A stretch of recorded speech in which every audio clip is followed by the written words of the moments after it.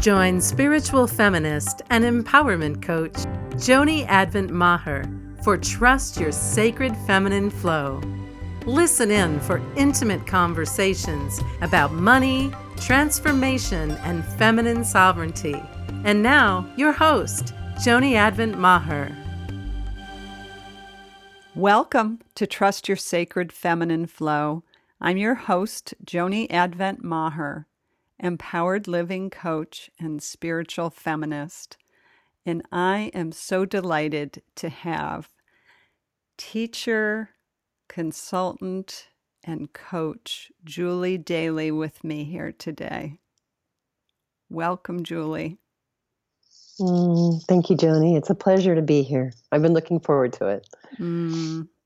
So glad to have you. Let me tell our listeners a little bit more about you. So Julie is an educator, a writer, and a consultant.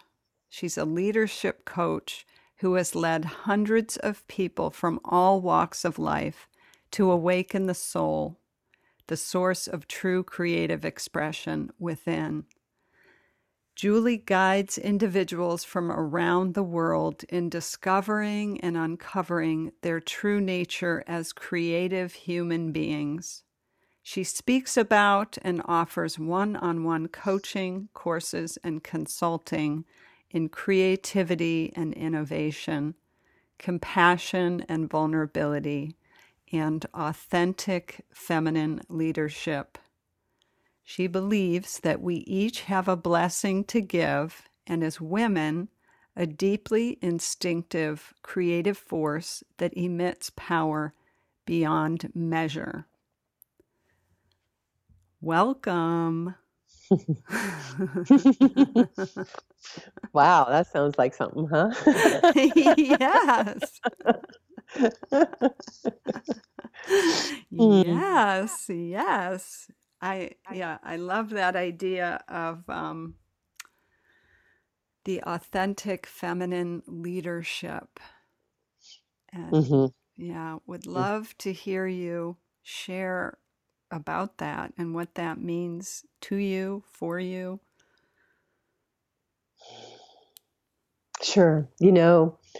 What it means to me is living as you are through your female body. So there's no way I could really say what it is, although there are certain qualities, I think, to it. But each of us as women,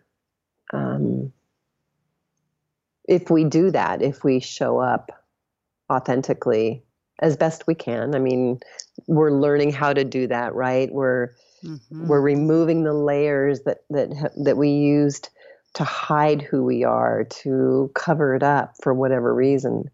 And as we begin to show up more and more who we are, we begin to discover the qualities of who we are and what it feels like to be embodied. And it's a journey of discovery. For me, what I've noticed is my relationship to power, which was such a relationship that was fraught with a lot of fear, a lot of stories about what that meant.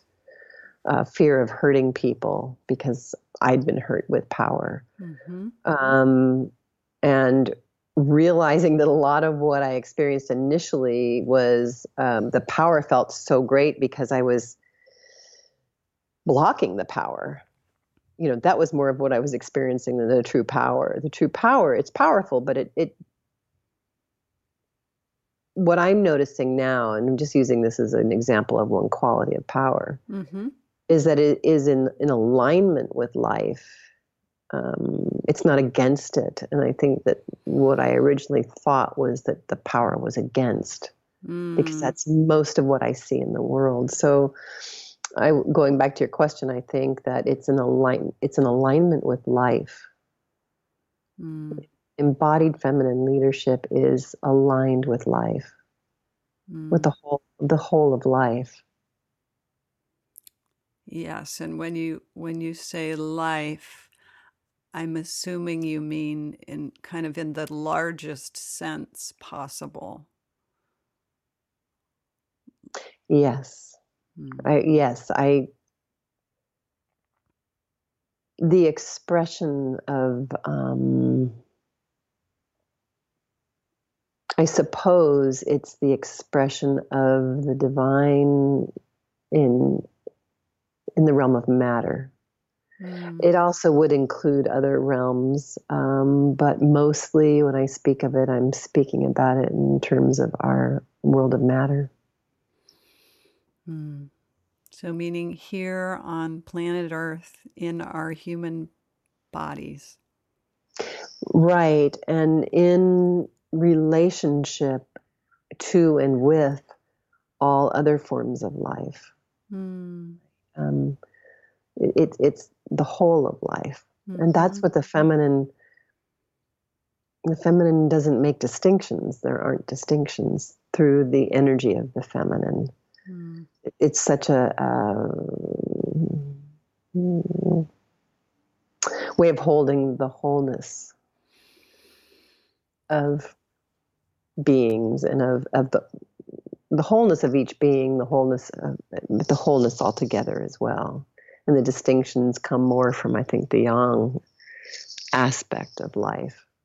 Yes.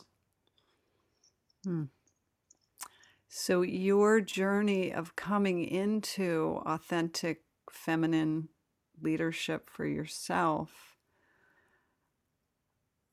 With the emphasis on journey, because I'm still on the journey. I would never want to tell anybody, hey, I've made it. Now I'm here. I know what this is. Just let's make sure that's clear. Yes. I'm with you there.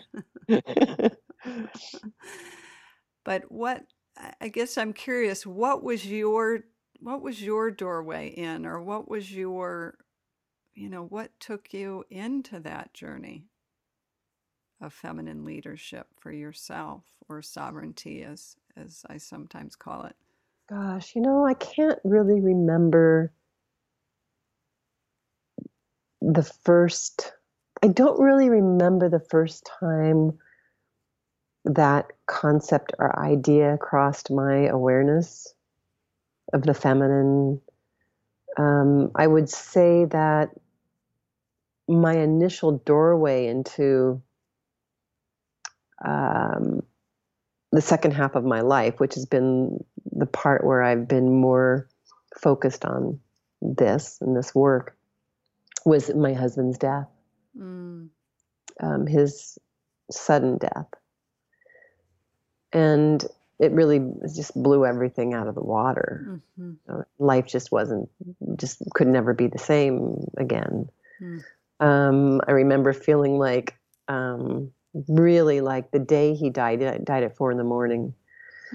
And a few hours later, my younger daughter and I left the hospital and went to the bank, and a friend came out and had take out some cash for me. I'd worked at the bank, so I didn't know what else to do. I said, "What do you do?" You suddenly, I thought, you get money, you get some money, which was, in hindsight, it was like I didn't need to do that, but I didn't know what to do. And we were sitting in the car waiting for her to come out, and my daughter said, "Mom, isn't it strange? Everybody's walking around like nothing's happened, but Daddy's gone," and it was that feeling of being a stranger in a land that I'd known, but was no longer what I'd known, or like Dorothy but there were no red shoes. Wow. There were no red shoes. And so I think, oftentimes it's a experience of suffering, or complete kind of shattering of your life that wakes you up out of the dream that you've been living in. And I'm sure there were times before that where I know there were times where I could sense the sacred around me, and done a lot of reading and different things, but it was really the death that got me to start wondering. And then somewhere along the way, I don't know if it was after my time, it was probably before my time at Stanford, But especially after where I started becoming more aware of the journey of the feminine, and it was probably around 2000, something like that, where it became more clearly part of the work I wanted to do with creativity and So it's been an amazing journey to watch just within myself how my ideas of it have morphed more into the experience of it. You know, at first you have ideas and you think you know it because you know the ideas of it, right? And then through the path, you start to realize that no, that's not it. Yes, the map is not the same as the journey. Right, right. So what I know of you is I do know that you are someone who is in tune with her emotions, and I know that you've written on grief. And so I guess I wonder if that experience of the sudden death of your husband, if that took you into grief or even into your emotions in a way that you hadn't ever fully been before. Yeah. I mean, I think I was always pretty balanced between mind and heart. You know, I used to be a programmer, love math, so I'm great with the left side of my brain, but also pretty fluent with the right side of my brain. And I probably identified with both as an ego, both in thoughts and emotions pretty strongly. lots of great identity there. But I would say the real raw emotions, just flat out raw. The depth that we can feel as human beings is absolutely incredible. And it doesn't kill us. To me, there was a real turning point when I realized the beauty that I was experiencing in the depth of the pain I felt at his loss. It was such beauty to be that alive. Wow. And then my first grandson was born with a heart defect and had to have surgery when he was a day old, and lots of complications, critical for 3 months, and just a horribly difficult journey for my daughter and son-in-law and for all the family and for me. And to witness my daughter and son-in-law and my grandson go through so much pain, what brought a whole nother level to it, because here I was there to try to help them, but I was lost in my own stuff. And so I had to really become very present in my capacity to be with that level of pain in the NICU at Children's Hospital for day in and day out, you know, not knowing if he would live or die. And so there wasn't the opportunity, or there wasn't no, that's not the right word. I couldn't just sit in my own stuff. The luxury, perhaps? Perhaps, yes. Suddenly it was like, you know what? I'm not really serving anybody here. Right. Right. I couldn't just sit in my own stuff. I had to back up and go, I need to actually hold space. I need to hold space, and I need to witness and listen and feel for where they needed me, and not deny my own grief and pain at the same time. And so I think it brought a whole nother level of consciousness to one's ability to feel and stay present.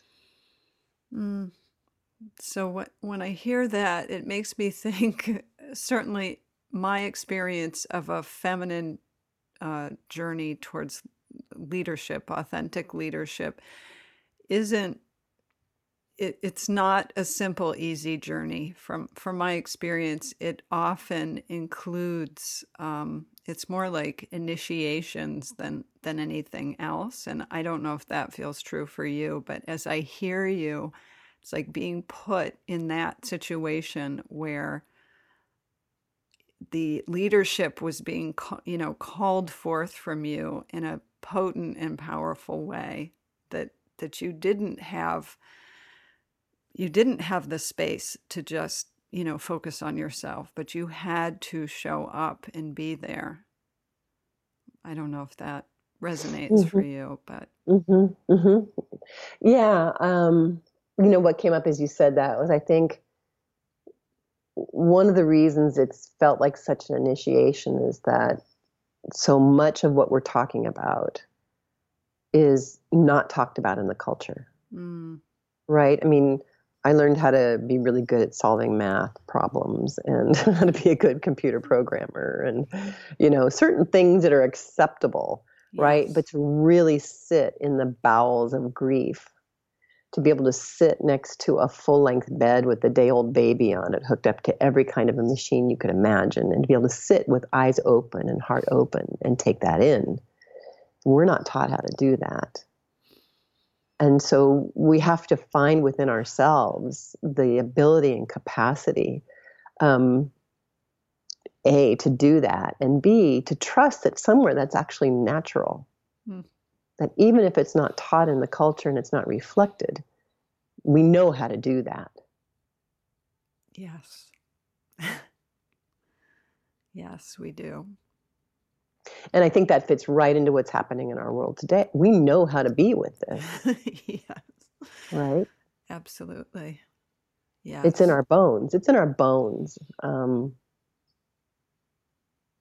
that going back to, that's where the power is. Yes.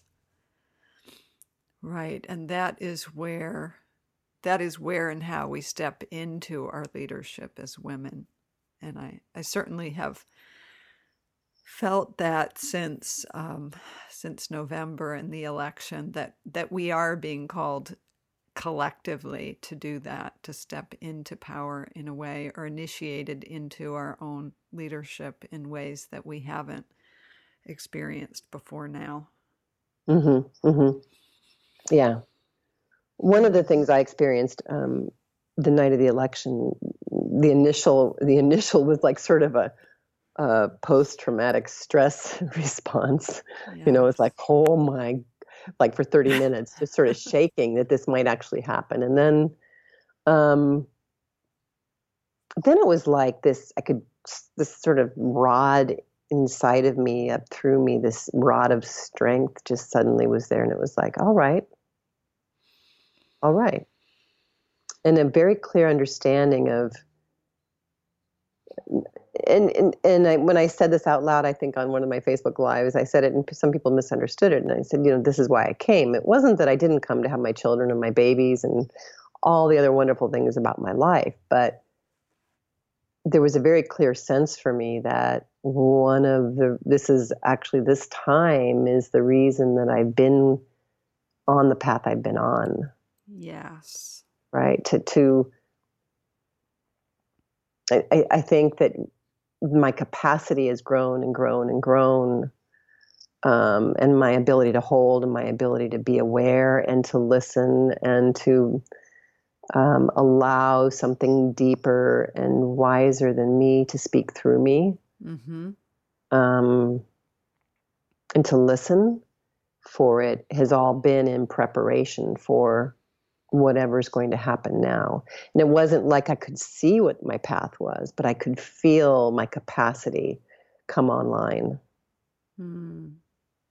Yes.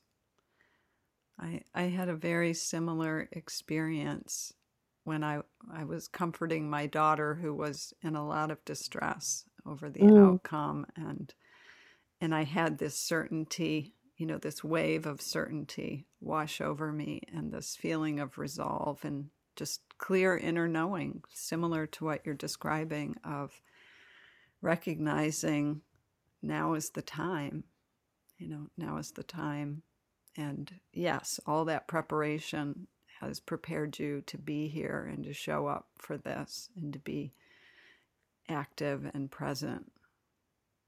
Yeah. That sounds so similar.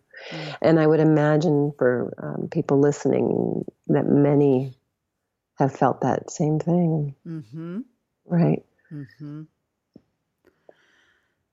Yes. So one of the pieces that we often address when I talk with guests is how money or finance kind of weaves through this journey of, we're using the term leadership today, but that kind of stepping into your own authority or leadership in your life. And I'm also so struck by your story about going to the bank to withdraw money after the death of your husband. And it's like, wow, it just struck me like, wow, money showed up there. It was a very interesting thing. I think it came from movies and things where you don't know what, I just don't even think I knew legally what was going to happen. I was 38 and I didn't expect that to happen. I wasn't thinking, he died so quickly. Right. And I was in shock and yes. Right. So it was like survival. Mm-hmm. And what cracked me up was I think I only took out a couple $100. but there was oh my God, it was survival. And right. So that leads really beautifully into your question, because I grew up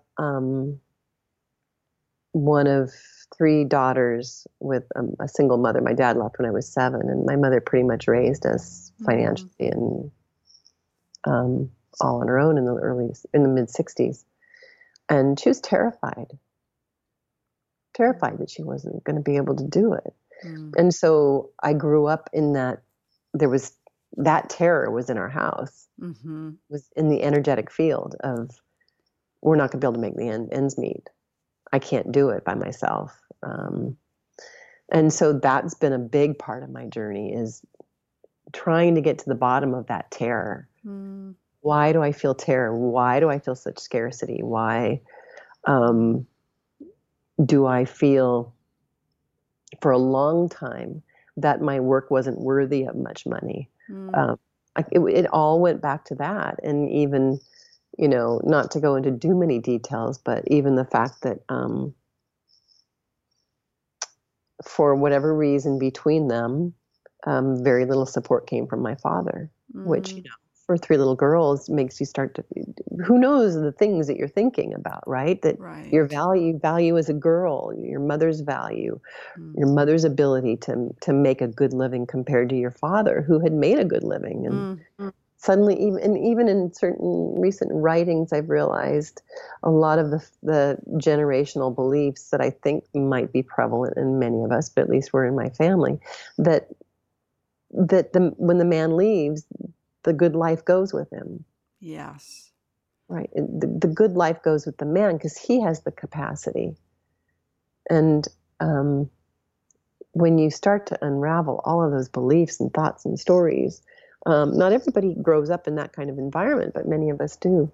Right. And so I think the biggest journey for me has really been trying to find the root of truth in the value of the feminine. Not just an idea. Oh, okay, yeah, she's valuable, so I'm valuable. But where's the root of that? How do I find the root of the knowing of the value? As an ex-programmer, systems analyst at a bank, my major, when I went back to school, I transferred to Stanford at 42 as an undergrad from a community college. So took maybe 12 years to get my degree, graduated at 45. Half computer science and other things. So, really good with that side of my brain. Could have gone into well-paying work in Silicon Valley, but had to follow this something that I couldn't name. When I got out of Stanford, lots of stories around that I don't have time to share with you. We don't have time, but there was something calling me, and it was this deeper journey, and so many ideas in my head about the valuable work is programming. The valuable work would have been Mm. in Silicon Valley. The valuable work would have been in finance, whatever, right? I'm going off on this other path and it's my path, but I already made up I'm not going to make much money doing it because it's not valuable, which is crazy when you think about it. But if I'm being perfectly honest, that's exactly what I experienced, because in the culture, if you compare how those two paths are held, you just see the difference, right? So the work it's taken for me to really hold the value of my work as a teacher and as a coach, and the shifts that can happen through that work, to see those as valuable as a COBOL program written for a bank, I mean, when you hold the two out loud, it's like, well, of course, but there's a lot of work in the psyche that has to go on to, at least in my psyche, that had to go on to really grasp that. Is that making sense? Yes, it's absolutely making sense. And I do think that the pieces that often, whether it's coaching or even in education, that often those roles, not necessarily at the college level, but often those roles are associated with women, or they are, more predominantly feminine roles, although not exclusively. So it's interesting that there is that distinction between, the kind of change or the kind of holding that occurs through women or through the feminine is not as valued culturally as the banking or the programming or the the creating in those ways, those other ways. And I even see that in teaching, because I teach around creativity and leadership, and people want very practical things, and they want things that are scientifically based, and I get that, and that's not a bad thing. But then when you start to bring in emotions, or what people call it woo-woo or soft things, you can see there's sort of like this fear of it. And yet, if you're really going to facilitate creativity, you've got to be able to help walk people into a relationship with that which they can't see. Yes. Right? That which they don't yet know. And that's what we need in the world today. We need a relationship with that part of life. And it's I sense it's the direct denigration of the feminine that gets people all about that, right? About the unknown, about the mysterious, about the dark, about not knowing, about death, about any of those aspects. And if we're going to have a really healthy relationship with money, we've got to be able to hold the whole of the relational aspect of life. Because to me, money is an exchange. It's a relationship, and it's got to be an honorable exchange. And that's one of the reasons our economy is so sick. Is because it's not based on an honorable relationship to both parties, In fact, I think when people started making money by doing nothing, it started to get sort of sick, right? It's like, I'm getting off topic a little bit, but yeah. Well, I'll just interject that a guest of mine a few months back, I remember her saying that the feminine is coming in, that there is both the rising of the feminine, but there is a rising of the feminine within the collective around money and finance. So I just name that because it comes to mind, that idea of getting back to the relational, getting back to holding the whole, and bringing it into not only our personal relationship with money, but our exchange and the way we set up economies in the larger sense. Right. Just as a quick aside, there's a really good book, a book I love by Helen Luke, Luke, called A Woman, Earth and Spirit. And it's a small book, but she has one chapter on money and talks about the goddess Moneta. The term money came from, and she really talks about it from that relationship. from one to another, that as soon as that was no longer honored, that something became unhealthy. And so I just want to shout out to her of some of what I come to understand in myself is through that reading. Excellent. Thank you for sharing that. I'm not familiar with it, and it sounds like something I want to explore, and I'm guessing some of my listeners will as well. Yeah. So I want to shift gears a little bit. One of the things I like to ask is this idea of trusting the sacred feminine flow, and just wondering if you have any experiences or stories. It certainly sounds like you have been doing that in your life, but if there's something that comes to mind around that idea or that journey of trusting your sacred feminine flow.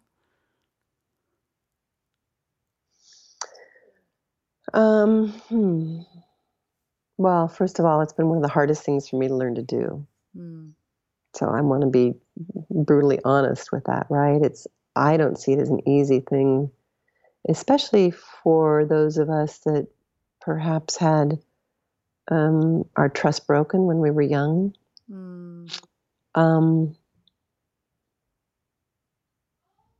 Because that ultimately trust is the bottom line, right? Trusting in that which is yet to emerge. Yes. Right? Trusting in that which is gestating, listening and feeling for it. And let me just listen for a moment.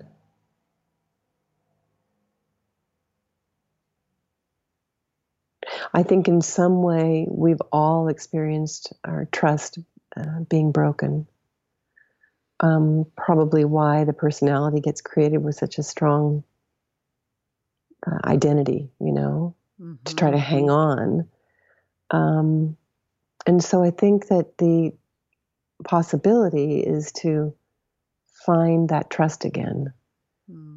And you have to really come to some deep places within yourself. You have to I've had to face the parts of me that became so afraid of what I would encounter if I took risk, if I showed up more as myself, more as my sensual, sexual self, more vulnerable. What would happen to me? And yet, if we're talking about the feminine, we're really talking about that erotic nature, that the culture doesn't know how to dance with so beautifully.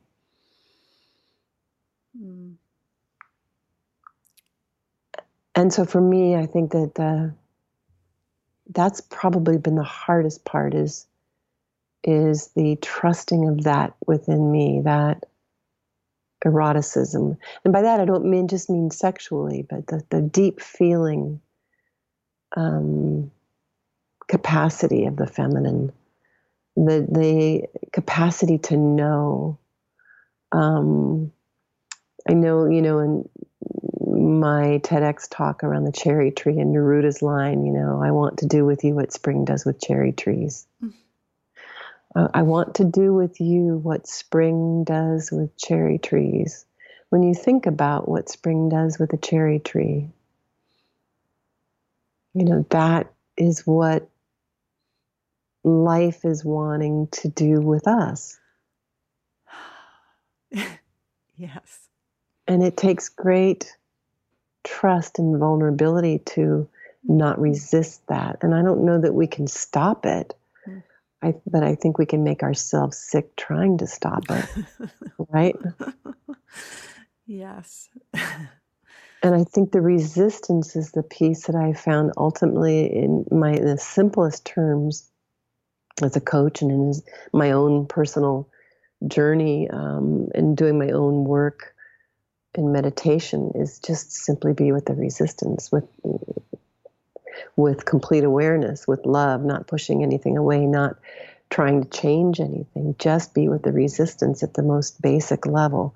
That's really what's happening. We're just resisting our own blossoming. Yes. So if we can trust the goodness, the inherent goodness of our blossoming, of the fullness of that, of the beauty of it, of the sensuality of it, of the explosion of it, right? Of the delight of it, of the orgasmic quality of it, right? Can we trust that we can feel that much? And it is even is trust that perhaps that's why we came to Earth, to actually feel it, to have a body so we can feel it. Yes. Right. That's where your question leads me. I just am taking that in and really need to just pause for a moment, because it's just so rich and so potent. And I have heard your TED Talk, and I have heard you speak to this before, and it feels like such a gift. It's like a precious treasure, and I'm so grateful that we got there, that you were able, that you expressed that and got to that expression. Yeah, I can feel it in me right now. It's so fecund, so fertile, so rich, so beautiful, and tender and powerful at the same time. It reminds me of the cherry tree. You know how in the winter the bark is so gnarly and gray, and then these little tiny fleshy sprouts come out of that gnarly bark, and blossoms come. It's like quite amazing. Yes. Right? Magical. Yes. Yeah. And it feels like a really good metaphor for our journey sometimes, because we can feel so far away from that soft, tender, kind of sensual nature, and yet it just has to erupt through the bark. Thank you. So my final question, which I ask all my guests, is from where you stand today and who you are and the wisdom you embody, what would you share with your younger self?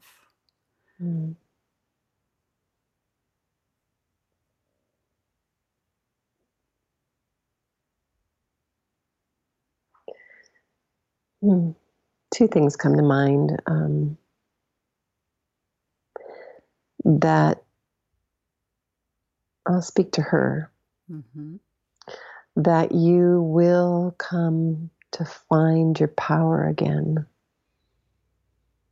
and it will be your friend, not your enemy.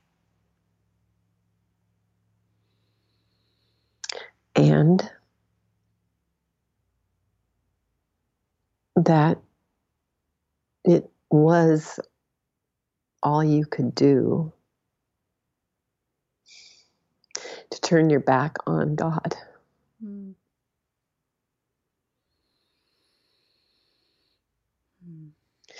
on your soul, on your deepest self.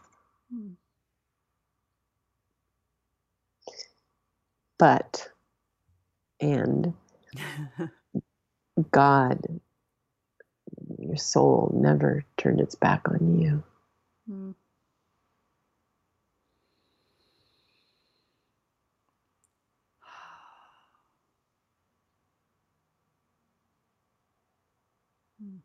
Exquisite.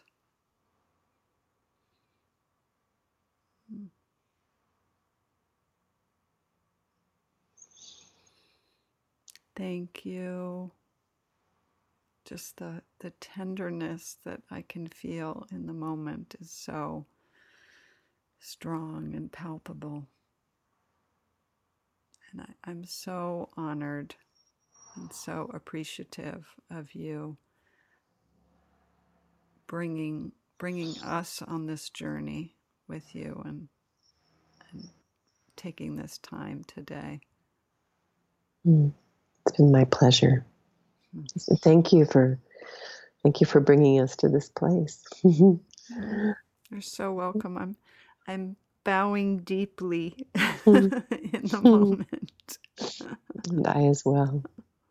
And I'm sitting looking out my living room window, and it's been rainy and cloudy, and now there's these beautiful clouds, and the sun is, you know how when it starts to shine through the clouds and the rays come? Mm-hmm.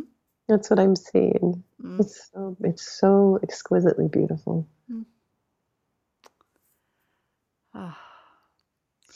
Well, I do want to share with our listeners that that you write, and that people can access your writings. And I'm saying that because just everything that you have just expressed in these, in this last 40 minutes or so, it touches such a deep place, and I find your writings to do that as well. So I really want to encourage people to go to your site, which is unabashedlyfemale.com. Is that correct? Right. Yes. Go ahead. And I'm just about ready to. I've been redoing juliedaly.com, so there will be something there. But the richness of the writing, the majority of it will be at Unabashedly Female or on my Facebook page, as you probably noticed lately. Yes. And that is Julie Daly on Facebook. Yes? Yes. So if people wanted to friend or follow you, they could do that there. Julie Daly. Yes. I'm getting a little tickle in my throat. So. Okay. Yes, you've held it together. You're coming out of the flu, so I'm impressed. You've been holding it together. So. Yeah. Okay, so I will say thank you as well to our listeners for taking this time with us today, and remind you, as always, until next time, to trust what your heart knows. Thanks for listening to Trust Your Sacred Feminine Flow with Joni Advent Maher. If you like what you heard, the best compliment you can give us is to share our podcast with a friend and subscribe, rate, and review our podcast at iTunes.